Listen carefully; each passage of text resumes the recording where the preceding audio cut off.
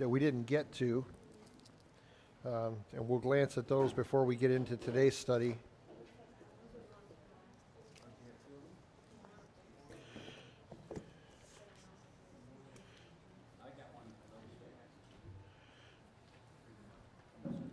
As soon as he gets done handing those out, we'll go ahead and open in prayer and we'll get started this morning.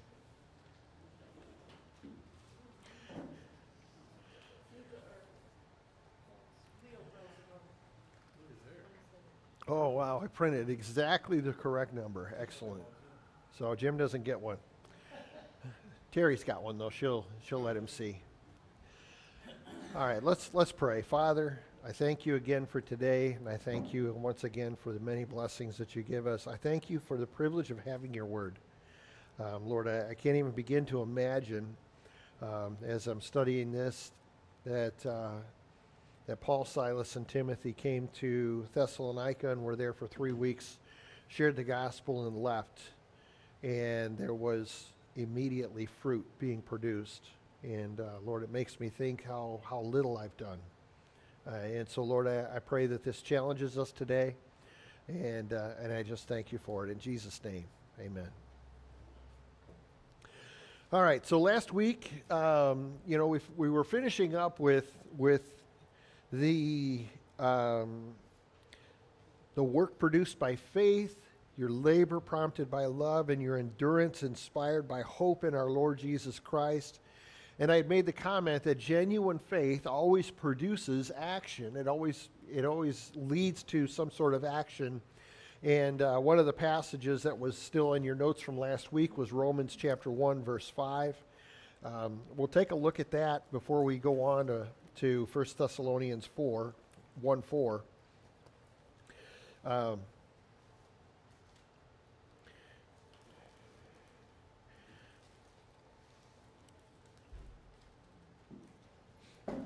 And I go to this particular verse often when people talk to me about how it's only grace that saves us. We don't have to do anything. That is true in the context of Ephesians 2:8 and 9. But then in the context of Ephesians 2:10, he says that it should motivate you, or we are his workmanship created in Christ to do good works. So the work that Christ did for us should motivate us to do things for him in return. And that is the message of the gospel of Christ. So in Romans 1:5, he says, through him we received grace and apostleship to call all the Gentiles to the obedience that comes from faith for his name's sake. And so there's obedience that has to accompany faith to demonstrate salvation that has come to our lives, and also to motivate us to offer and display that to those that are around us. Now, also in your notes is Romans 16:25 through 27. You don't have to turn there because we're going to look at it again in a few minutes with the following verses in 1 Thessalonians. But if you turn to 2 Thessalonians chapter 1, and we look at verse 11,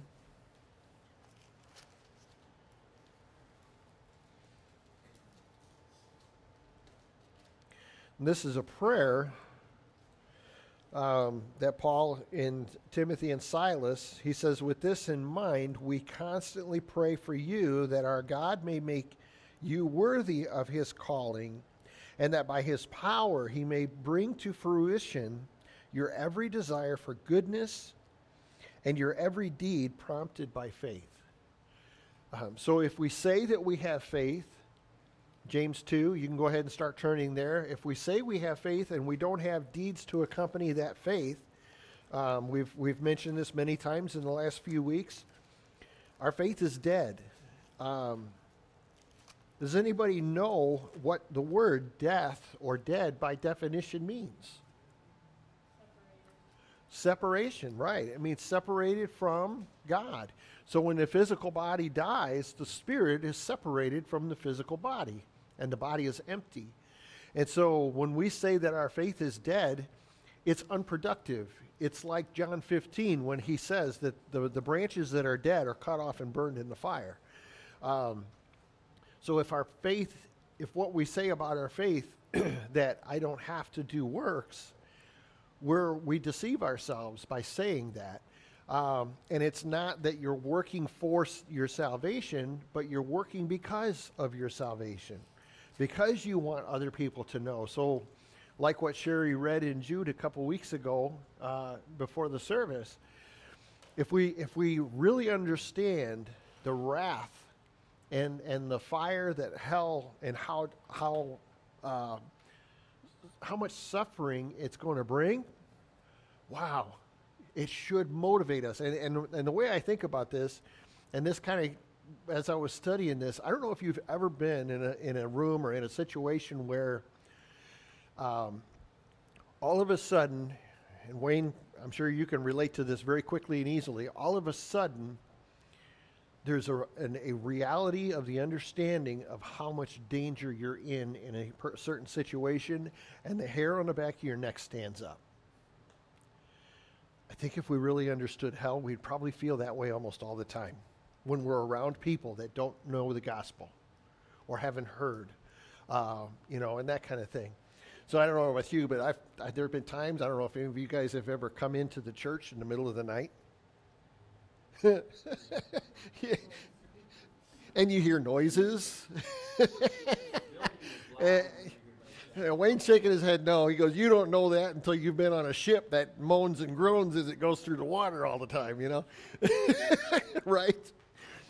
But there have been times where I walked into a church building, late at night or in the middle of the night to do whatever. It's not always, usually it's because something like that. It's usually something like that. And I walk in, and if you ever just stop and you be still and listen, there's always stories about, church buildings are haunted and this and that. And I don't believe in that stuff. I don't. But there are times when you walk in and you'll hear something, and you'll wonder, am I in here by myself? And the hair just kind of stands up.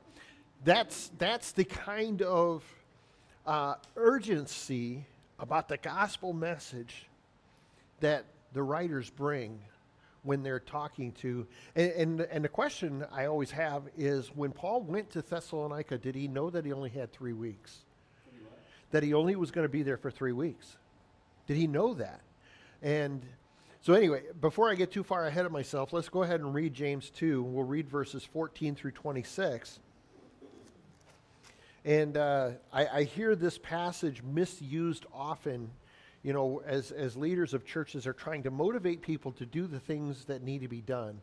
And that's not the goal behind this. The goal is to move close enough to Christ and to move in our understanding of the gospel that our desire becomes to serve Christ and serve others. So he says, what good is it, my brother and sisters, if someone claims to have faith but has no deeds? Can such faith save them? If we answer that question accurately, what is the answer? No, it can't. And there's examples of that throughout the Bible. But they're led to believe they can. Yeah, that's true. What did you say? He said they're led to believe that it can. And so there are different religions, you can call them, that will tell people, if you don't do these things, you're not saved, or you can't be saved. So he says, suppose a brother or a sister is without clothes and daily food. If one of you says to them, go in peace, keep warm and well fed, but does nothing about their physical needs, what good is it? In the same way, faith itself, if it is not accompanied by action, is dead. So when I read that passage, go in peace, be well fed, keep warm, I think about our prayer requests. Lord, this is what I want to happen for this person over here. But don't ask, but as our actions saying, don't ask me to do anything about it. And so that's something that I've had to learn, and I learned it here by listening and talking to people and opening the scripture up with them. And I used to always pray, Lord, I pray for this person, I pray for this and this and this, and I had all of this list of requests. And there's nothing wrong with that, having those genuine concerns. But when we approach the throne of God, he asks us, what are you willing to do? Are you willing to allow me to use you in that place if I choose to? That's a harder question to answer. And so anyway, verse 18, he says, but someone will say, you have faith, I have deeds. Show me your faith without deeds, and I will show you my faith by my deeds. AKA, in today's language, actions speak louder than words. Don't tell me you're a Christian if you're not going to act like a Christian. You know, you believe that there is one God. Good. Even the demons believe that, and they shudder. I go to verse. I believe in God. Great. Everybody in hell does too. So where does that leave us? You know. Anyway, you foolish person, verse 20. Do you want evidence that faith without deeds is useless? Was not our father Abraham considered righteous for what he did when he offered his son Isaac on the altar? You see that his faith and his actions were working together, and his faith was made complete by what he did. And the scripture was fulfilled that said, Abram believed God, and it was credited to him as righteousness, and he was called God's friend. You see that a person is considered righteous by what they do and not by faith alone. In the same way, was not even Rahab the prostitute considered righteous for what she did when she gave lodging to the spies and sent them off in a different direction? As the body without the spirit is dead, so faith without deeds is dead. So when we say that we have hope in Christ, this is a firm confidence in Christ and a firm confidence in his return. And it's also a firm confidence in knowing that there is a place called hell that was not made for people initially, but where people will end up if they choose not to follow Christ. And I think, you know, Wednesday night, Chris brought up a question. Don't we need to share more love? Don't we need to express God's love? That absolutely has to be a part of it. And that's one area of my life that I've been lacking. And I was tested in that this week, you know, because I've been memorizing, I told you guys with Leo, Ephesians 4 and verses 1 and 2. And verse 2 says, be completely humble, be gentle, be patient, bearing with one another in love. And so what happens this week? I've had a couple instances where those things had to be chosen and put into practice in a difficult situation. And so as we move in that direction, those are the kind of things that will come up, not because necessarily that we're in a bad place, but because those are the things that bring maturity in our life, is to be allowed to be put into situations that require that behavior and help us to see how evil I can quickly become if I don't keep a tight rein on the things that the scripture says about my life and about what Christ wants. So starting in verse 4, this is where the notes that I gave you pick up in 1 Thessalonians.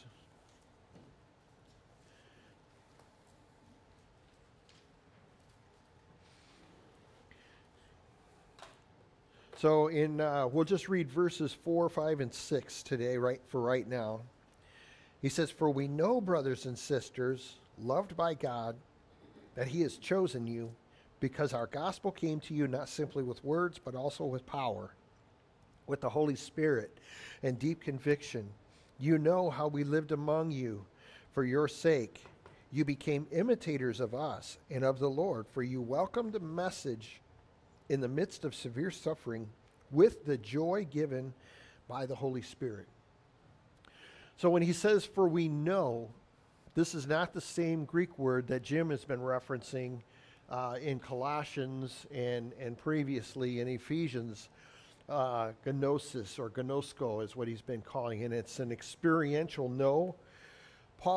And Silas and Timothy are looking at their reactions and hearing what is being said about them, Paul and Timothy and Silas all have an experiential knowledge, but now they see the gospel message goes out, and the people in Thessalonica are in a severe trial. He says later in verse 6, they're in a severe trial, and there is a dramatic change. And it's so obvious that as he writes this letter back, he's genuinely concerned that after he leaves, that they may change back, that their faith is not firm and solid enough, and they may be easily swayed. So the first letter, this letter that he writes back to them, is an encouragement because he's hearing good things. He's hearing that there's being fruit produced. He's hearing that they are following and enduring through what he taught them in that short period of time. And so I picture this as being difficult for Paul to understand, because how long did he fall under Jesus' teaching before he was sent out? 3 years one-on-one with Jesus, and it was 10 years of preparation before he actually went out on his first missionary journey. So he shows up to Thessalonica, spends 3 weeks with them, and boom, there is such a dramatic change that I would presume that the persecution probably went through the roof. And at the same time, they continue to endure. They continue to encourage one another. So when he says, for we know, it's not the same Greek word for knowledge as experiential knowledge. Paul and Timothy and Silas are receiving the information and observing the things that are going on. And the reason for their assurance regarding the response to the gospel is stated in verses 5 through 10. And we'll get to those as we continue on. You can read them on your own if you want to. But they responded with an indisputable proof of their salvation. And so he calls them brothers and sisters. The Greek word, if you can pronounce that, is written there, Adelphoi. And this appears 15 times in the First Thessalonians and 7 times in Second Thessalonians. The writers don't claim superiority over the Christians at Thessalonica. They recognize the equality of all the redeemed in the sight of God. And so when we get to the words loved and chosen, it's easy to look at that in verse 4 and say, well, God loves them, but does he love me? Does God love everyone?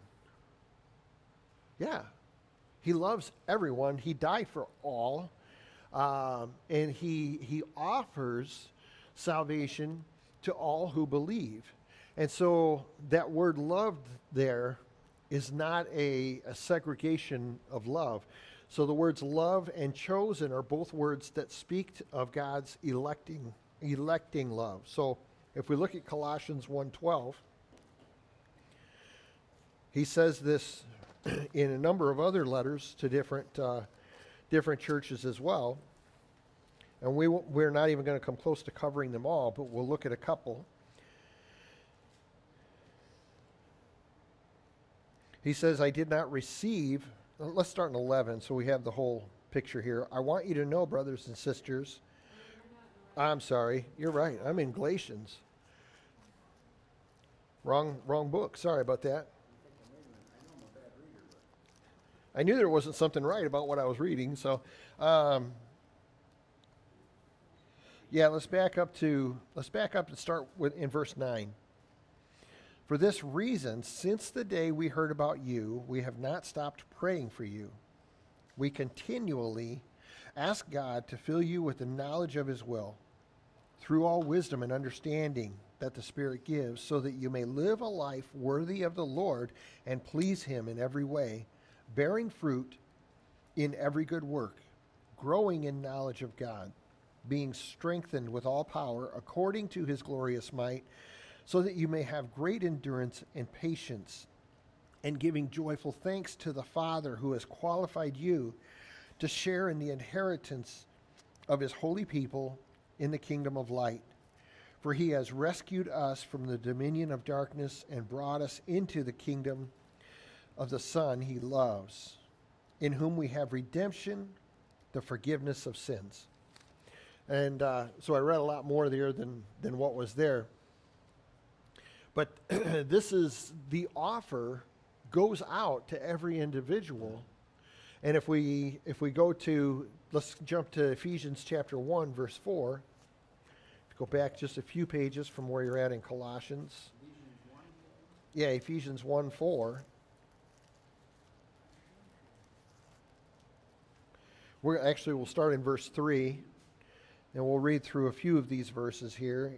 We'll read through 6. He says, "Praise be to the God and Father of our Lord Jesus Christ, who has blessed us in the heavenly realms with every spiritual blessing in Christ.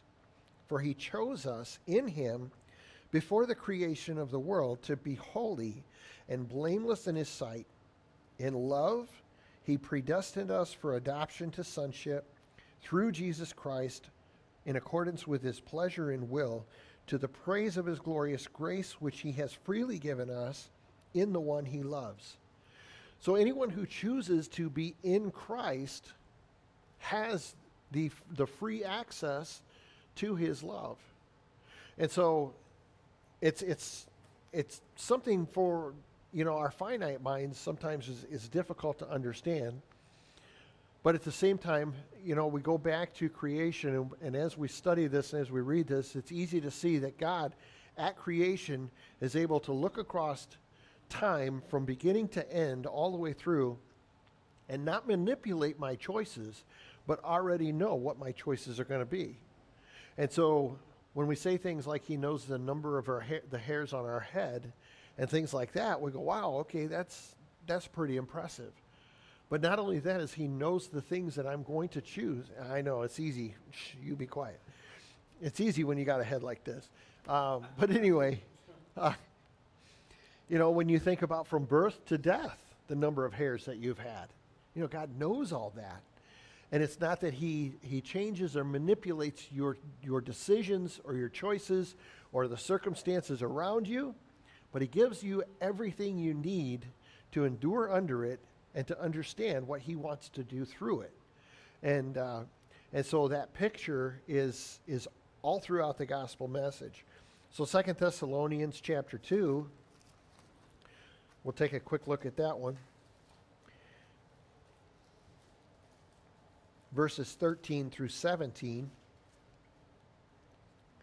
And these are the kind of passages that help us to be motivated to do the work that God has called us to. But we ought always to thank God for you, brothers and sisters, loved by the Lord, because God chose you as first fruits to be saved through the sanctifying work of the Spirit and through belief in the truth. He called you to this through our gospel, that you might share in the glory of our Lord Jesus Christ.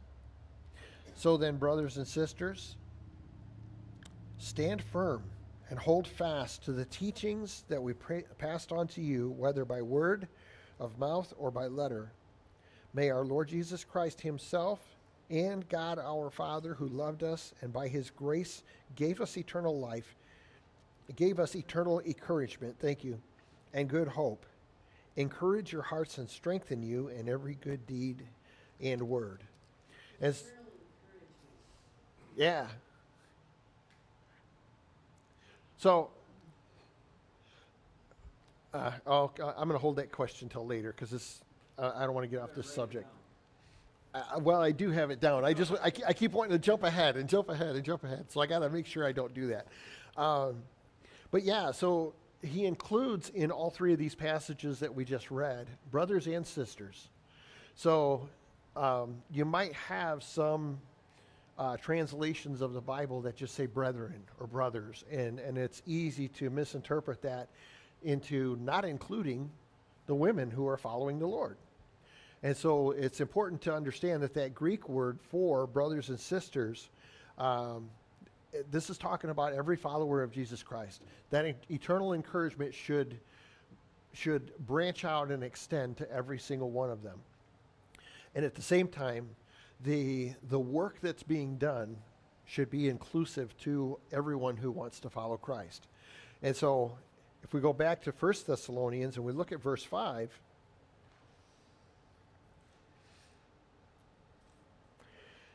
he says, because our gospel came to you not simply with words, but also with power, with the Holy Spirit and deep conviction. You know how we lived among you for your sake. So in your notes I have down there, because our gospel, the gospel preached by Paul, Timothy, and Silas, which originated with God the Father, making sure that the credit goes back to God the Father through Jesus Christ, through Paul, through the apostles, to us. And so there is an order to how it comes. Now we see Paul mention in a number of his letters, my gospel. Why does he call it his gospel? Anybody know? We just said, how many years did he spend in the wilderness? Jesus gave Paul direct marching orders, and he says, I'm laying it on your shoulders to make sure that every Gentile gets the message of the gospel.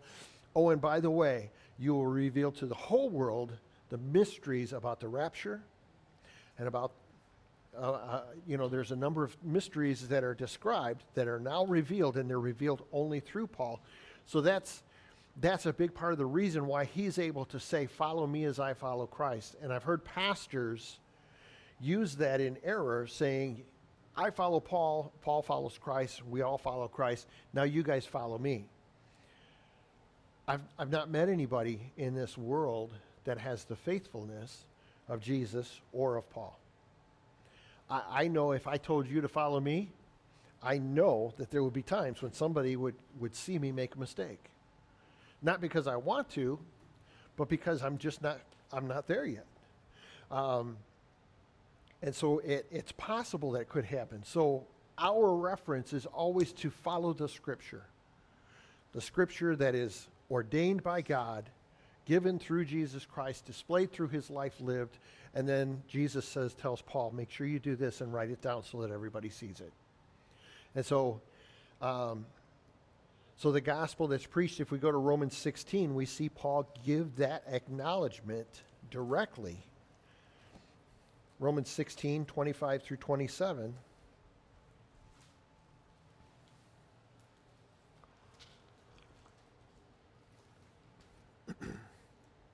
So the first three words, now to him who is him.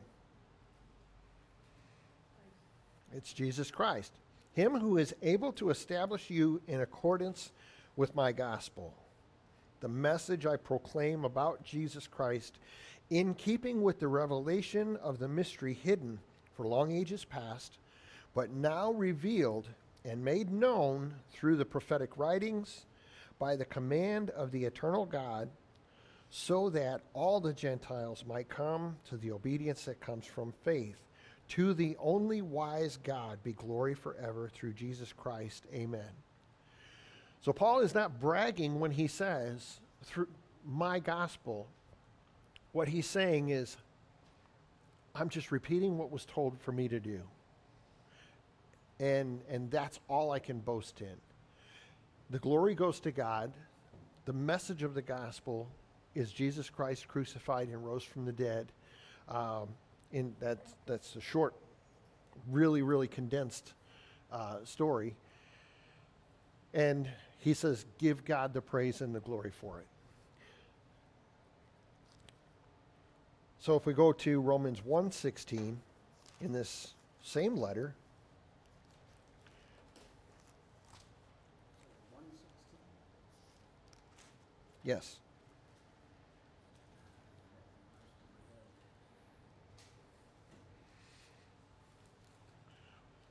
In 1 Thessalonians, we're talking about the power coming through the Holy Spirit. Paul says, I am not ashamed of the gospel because it is the power of God that brings salvation to everyone who believes, first to the Jew, then to the Gentile. So can we share the gospel message with someone without using Scripture? No. Well,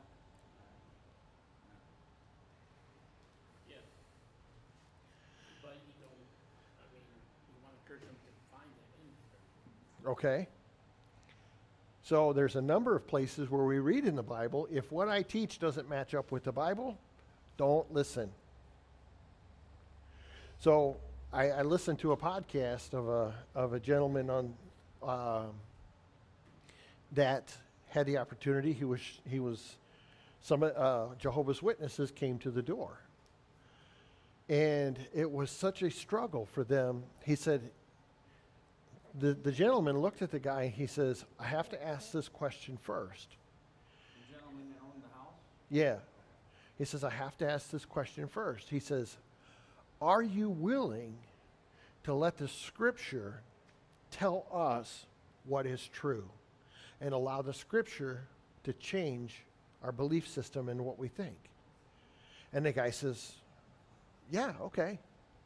And so then they sit down and they open the Bible. And he said, the reason why I asked that, he said, if the answer is no, I'm going to tell you to get up and leave now. He said, not because I don't want to talk to you, but because I love you. And he goes to Luke, and I think it's Luke, that where Jesus says, and I'm summarizing because I don't remember exactly what the passage says. I was working while I was listening to it, but I was going, ooh, man, that's a good word. But anyway, he says, because if we open the Scripture and there's an understanding of truth and you deny it, the place in hell for you is going to be worse than what it is right now. And that's what he gives him. And it's like, whoa, that's bold speaking there. And because he already knew that they didn't agree on everything, and this gentleman was acknowledging, he was saying the same about himself. He's saying, if I misunderstand truth, misinterpret truth, and I don't really dig and study, he said the same is true for me. He said, so if we go into Scripture and find out either one of us is wrong, or both of us are wrong, and we don't allow the Scripture to change our mind, the place in hell gets hotter for us, or for whoever denies the truth. So, as I was listening to that, I was like, wow, that makes me want to go out and witness. Go out and witness. Let me share the gospel with you. Let me expose you to the truth. And so the devil can even use that to say, well, if you tell them about Christ, their suffering is going to increase. Well, no. All that means is we've done what we're supposed to do in Christ to share the gospel and give them the opportunity to make the choice. And they have to make that choice. Right. And then they choose that spot in hell if they don't choose the Lord. Right. And so, right. And so, I skipped a line in the notes that I wanted to mention, was that when Paul is teaching this, and when the disciples, the apostles, are teaching this as well, Paul came from a place as a Pharisee, okay, where he was very knowledgeable of the Old Testament. He was knowledgeable of the Scripture, persecuted the church even to where he was executing people who followed Christ, to flip completely where he could consider all followers of Christ equals with him before God. And so down towards the bottom of your notes, you see the questions, did the gospel radically change your life? Paul is describing in 1 Thessalonians how the gospel radically changed the people in Thessalonica's life. And it was obvious to the people around them that the gospel message had changed them. So if we look at, real quickly, the Holy Spirit brought it home in their hearts with deep conviction. So John 15, 26 and 27, and then into John 16, tells us, Jesus tells the disciples specifically what the Holy Spirit will do. And this is after he describes to them, if you remain in me and my love remains in you, then you are mine. You have been grafted in. You've been included in the message. So starting in chapter 15, verse 26 and 27, he says, when the advocate comes, whom I will send to you from the Father, the Spirit of truth, who goes out from the Father, he will testify about me. And you also must testify, for you have been with me from the beginning. Excuse me, if you jump down to chapter 16, verse 8. When he comes, he will prove the world to be in the wrong about sin and righteousness and judgment. About sin, because people do not believe in me. About righteousness, because I am going to the Father, where you can see me no longer. And about judgment, because the prince of this world now stands condemned. And so, good morning. So the Holy Spirit works in the people's lives in Thessalonica with so much power that it's obvious. And the power comes when we fully surrender to the obedience that comes as a result. So not only did they preach a convincing message, but they lived fully consistent with that message. Truth and love. So when we look at, we don't have to turn there, but we're familiar with 1 Corinthians 13. Love is patient. Love is kind. It doesn't envy. It keeps no record of wrongs. And the list goes on and on and on. And if I give the truth without love, what's it like? Say that again? It's just noise. It's like, great, you gave me truth. Thanks. I'll see you later. You're annoying. That's in a sense what it's saying. Don't give truth in a way that's annoying to people. You have to give it with the sense that you genuinely love that person. You're genuinely concerned.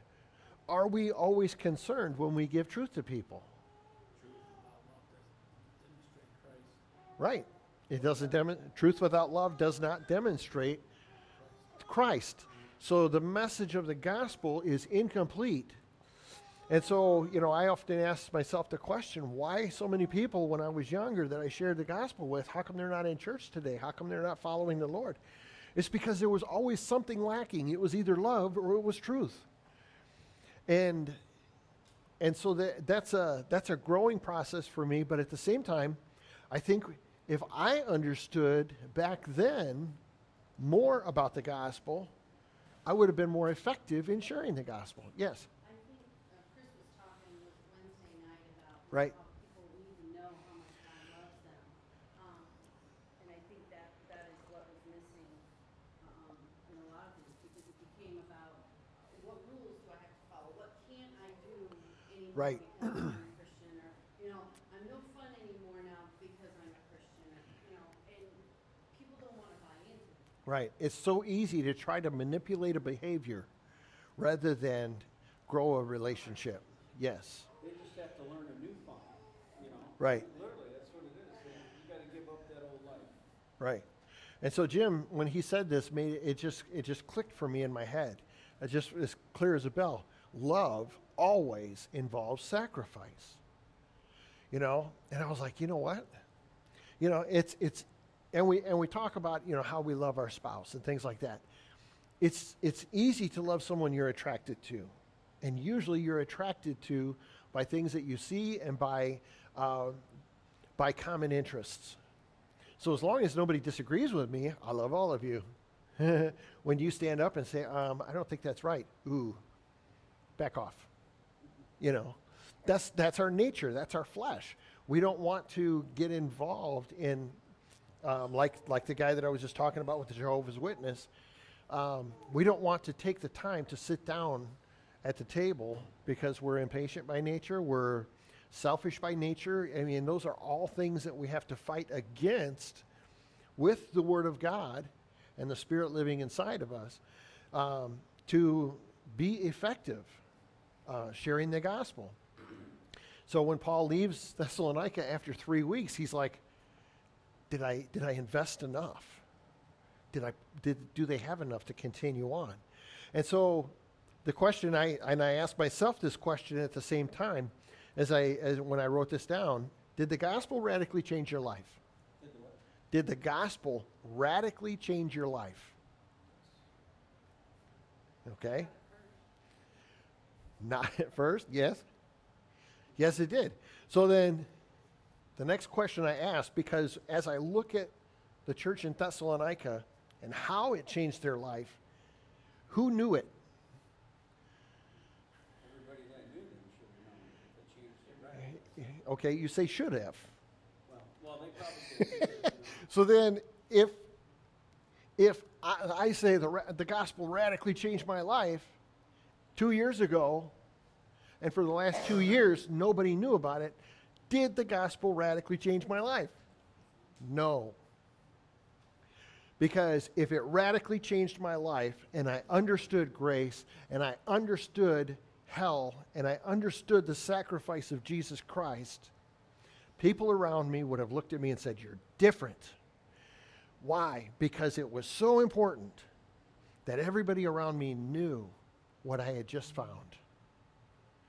And that's the way it was like. That's what it was like in Thessalonica. That's what it was like when Paul saw Jesus on the road to Damascus. He was blind for 3 days, and when he got his sight back, what did he do? I want to be baptized. Is there any reason why I can't be baptized? And then he went where? Do you remember? He went right into the synagogue, and he started preaching, Jesus is the Messiah, and here's how I know. And he has changed. And they went, wait a minute. That's Saul. That's the guy who he came here. I know he's got letters. He's probably got them in his pouch, and he's just using this to get in here, and then he's going to capture us all. You know? Right. Right. So when you have that radical change, people may go, Right. And so, is this true? Is this really real? Or right. Is this a phase or?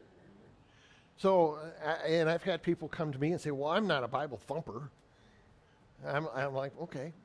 Well, I don't thump on my Bible either. But I want to ask the question: do you read it? Well, once in a while. And so we're going to read somewhere in, I forget exactly where it's at. I think it's 2 Thessalonians, but he says, the reason people perish is because they refuse to love the truth. So during the tribulation, people are going to die and go to hell because they're going to have exposure to the truth, and they're going to go, I don't want to hear it.